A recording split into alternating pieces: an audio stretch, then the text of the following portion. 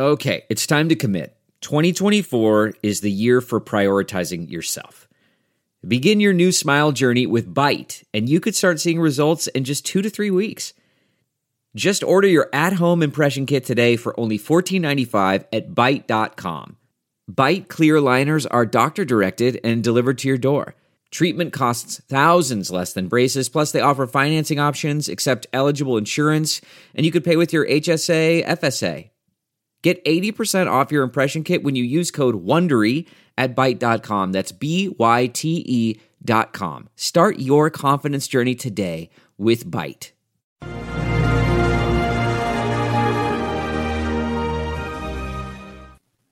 Hello there, everyone. Judge Andrew Napolitano here with Judging Freedom.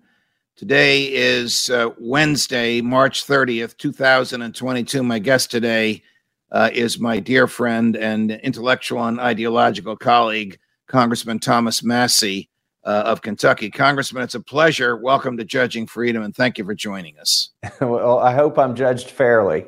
and the same from me to thee. All right. I had on my show in the past 2 weeks people that are fans of yours. One, Colonel Douglas McGregor, West Point graduate, career military, who speaks of peace from the libertarian perspective. And one, retired CIA case officer, Philip Giraldi, who quit the CIA when George Bush was peddling lies about the reasons for invading Iraq. And on different segments of Freedom Watch, I asked the same question. What is it that the American government really wants out of the Ukraine-Russia conflagration? And they both said regime change in Moscow. So when I heard Joe Biden spill the beans the other day and then the White House try and walk it back, I thought to myself, these two guys are right. Antony Blinken and the State Department crowd are globalists, and that's really what they want. What do you think, Congressman? Well, yeah, and Putin is not a globalist, so he's a problem for them, I suppose. I don't think Ukraine should be a custody battle. I don't think this, it's like the Ukraine shouldn't be part of a Soviet Union or part of a European Union, in my opinion, given its geographic significance, but that's up to the Ukrainians to decide. And I wish our government would not be meddling in their affairs. Of course, we were meddling in 2013 and 2014, part of the revolution that overthrew their government. We were in there prodding. That's pretty well acknowledged. And so what's the end result of all of this going to be? I do not know what the end result will be, but think of all the lies we've been told about COVID over the last 2 years by the media and by our government, and then consider what you're being told is happening in Ukraine and take it with a grain of salt. So what happens if some Russian tank commander misreads his GPS or intentionally fires over the border in Poland and kills some Polish soldiers and American soldiers and destroys a few $100 million worth of American military equipment. And the globalists in NATO go, here's our chance, let's enter the war. What, if anything, will the Congress do about that? Well, everybody needs to keep a cool head here and understand that Article 5 of the NATO treaty does not obligate us to war. And it doesn't circumvent the constitutional requirement that Congress takes a vote before the president commits acts of war or commits us to war.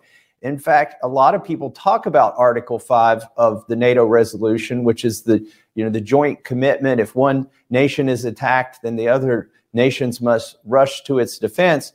But they forget to talk about Article 11 of the NATO treaty, which itself says that the provisions of the NATO treaty have to be carried out in accordance with and consistent with the constitutions of the respective member states. Right. In other words, the NATO treaty itself admits and discloses that you still have to follow the U.S. Constitution and that treaty does not obligate us to war under any circumstance, and it cannot obligate us to war. But we all know what old Joe will do. He'll probably follow the blatantly unconstitutional, though never challenged in a federal court, war powers resolution, which will allow him to commit American troops for 90 days and then another 90 days, and then he'll go to Congress. I don't know what will happen in Congress, with the exception of your fellow Kentuckian Senator Rand Paul. The Republicans in the Senate seem to be beating the drums for war.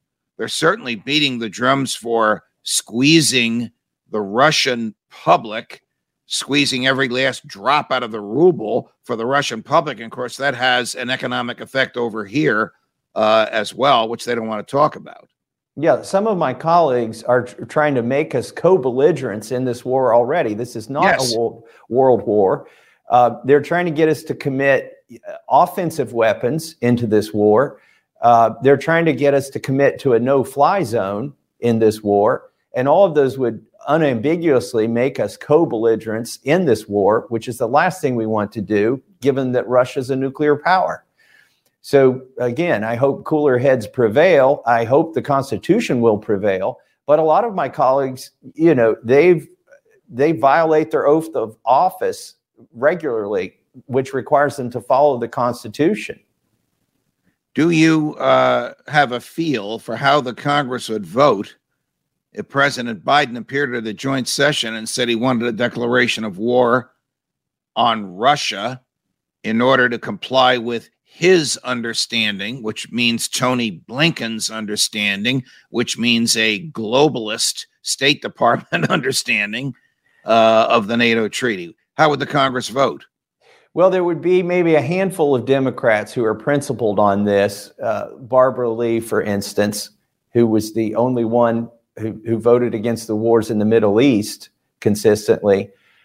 There'd be a handful of consistent Democrats, but the large majority of them, 95%, would go along with what Joe Biden wants. And then there would be perhaps as many as 2/3 of Republicans who would probably vote for war. And, it's not a vote for war. If they had to take a vote for war, they might not take that vote. The problem is the slippery slope, where they would just give their authority to the president rather than actually taking the vote. What we should have is a vote. And right. there may be some way to force a vote here in Congress, even using the unconstitutional war powers resolution of 1973. It calls for expedited parliamentary procedures in the House to bring this vote. They can't keep it in a committee. They can't kill it in a committee. In fact, I tried to use that along with another Democrat, Ro Khanna, here in Congress, and the Republicans circumvented even the unconstitutional war powers resolution of 1973 to keep us from having a vote on Afghanistan. So, well, they're not going to want to commit themselves, particularly those who secretly want war, but don't want to have to justify a vote in favor of war as they seek re-election. Let's switch gears just a little bit, Congressman. I think it was either earlier today or yesterday, you were grilling a deputy director of the FBI about whether or not they have the president's son's laptop, and even more importantly, whether or not they have and use this blatantly unconstitutional spyware that the Israelis gave them to use for a couple of years called Pegasus. This spyware, of course, the government does not go and get a search warrant. The user of the spyware doesn't even have to engage in phishing, PHIS. They simply type in the cell number of the person whose information they want, and bingo, they have everything in your mobile phone. Did the FBI reveal whether or not they have this and if they're using it? Well, first of all, let me address Hunter Biden's laptop. The FBI representative there claimed that he didn't know where the laptop was. But didn't they seize it? Yeah, but they still don't. He doesn't know where it's at. I mean, it's sort of ludicrous. But my hat's off to Matt Gaetz, my colleague. He submitted the entire contents of Hunter Biden's laptop to the official congressional record on unanimous consent. So now Hunter Biden's the contents of his laptop are now in the congressional record for all time.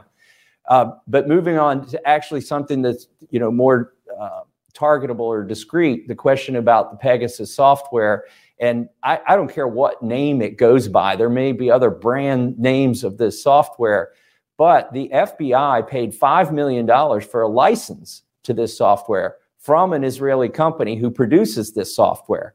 And my question was, paraphrasing myself, but did you take that for a test drive?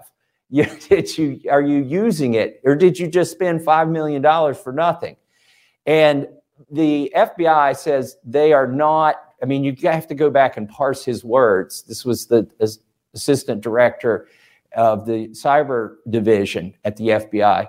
He said they are not like currently using it or something like that. It seemed like there was a little bit of wiggle room. So I moved on to the next question, which is, have you detected the use of Pegasus in the United States?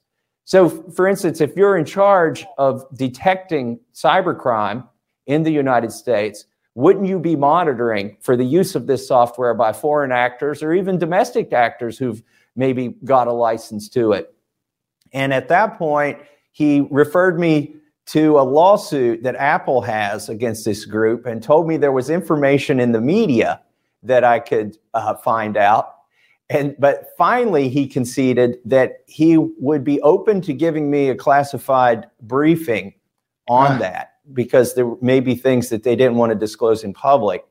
At which point, I conferred with my colleague on the other side of the aisle, Ted Lieu, who I think believes he was spied on. Well, he knows he was spied on and tracked, and he's concerned about this Pegasus software himself.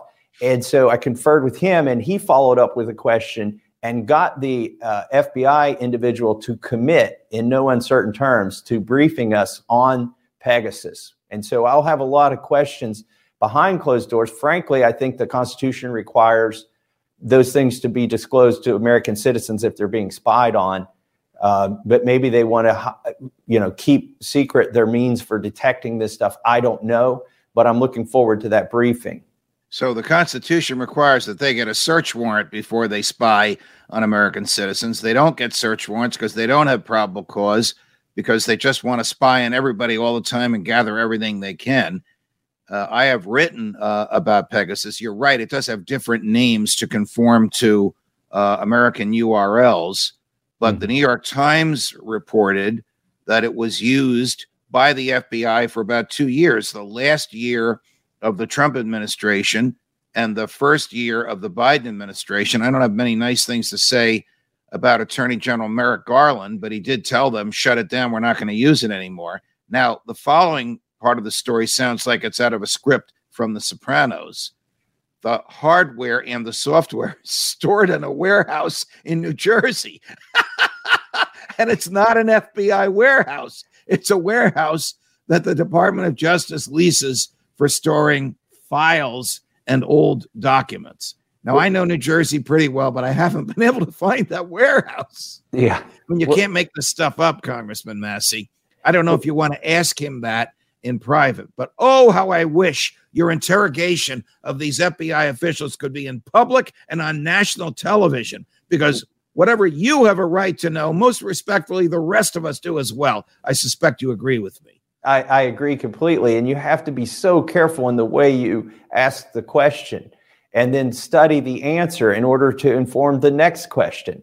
It's right. Like a dance with veils or playing 20 questions or peeling back the onion. Right. And the FBI are experts at getting witnesses to say things that may not be true, but that also makes them experts when they are the witnesses being questioned. They know how to evade these questions, and that's what makes it so difficult. And I've already formulated in my mind how to ask these questions. It's like when I asked Merrick Garland, how many agents or assets of the federal government were present on January 5th or January 6th in the crowd and agitating to enter the Capitol or entered the Capitol themselves. Now, I didn't say how many FBI agents. I didn't say how many people working for DOJ. I didn't say agents specifically. I said assets. And it could have been CIA. It could have been some department we don't even know exists. And so that's why I asked the question that way. By the way, he refused to answer me based on what he cited as DOJ policy. The next time somebody tells me it's not their policy to allow Congress to do oversight in their department, I may tell them it's my policy to file articles of impeachment against anybody whose policy is to evade congressional oversight. Good for you. Now, speaking of filing things, you recently filed, along with a number of your colleagues, a lawsuit which actually educated a lot of us. I always thought it was the FAA that required airlines to force their passengers to wear masks. It turns out it's the CDC, the Centers for Disease Control and Prevention in Atlanta, the same group of people that claimed they had the authority to regulate evictions of tenants that didn't pay their rent. The Supreme Court said they didn't, but took their time in doing so. Now you have asked a federal judge to declare that the CDC doesn't have this authority because Congress didn't give it to them. And even if Congress did give it to them, Congress can't delegate away powers that were delegated to it by the Constitution. Tell us about the lawsuit and who's involved, Congressman Massie. Yeah, so 17 congressmen, one of them is a senator, Senator Rand Paul, and I'm leading this lawsuit, have filed a lawsuit against the CDC. Now, we all know that faceless bureaucrats are the ones who are doing Joe Biden's bidding, but we don't even know sometimes which bureaucracy to file the suit against. But we discovered it is the CDC who claims the imprimatur for implementing this mask mandate on airplanes. And it turns out they're citing the very same statute that you just referenced, that they cited when they claimed they had the power to control state regulated real estate contracts, i.e. the eviction moratorium. But here's what that statute says. Congress said that the CDC can use fumigation. The CDC can destroy livestock in order to contain, a contagion and other things. Okay, well, the CDC said, well, other things means an eviction moratorium. And the Supreme Court came and shot them down and said, no, if other things doesn't mean anything you want it to mean, it has to be other things like the things that were listed in this statute. Correct.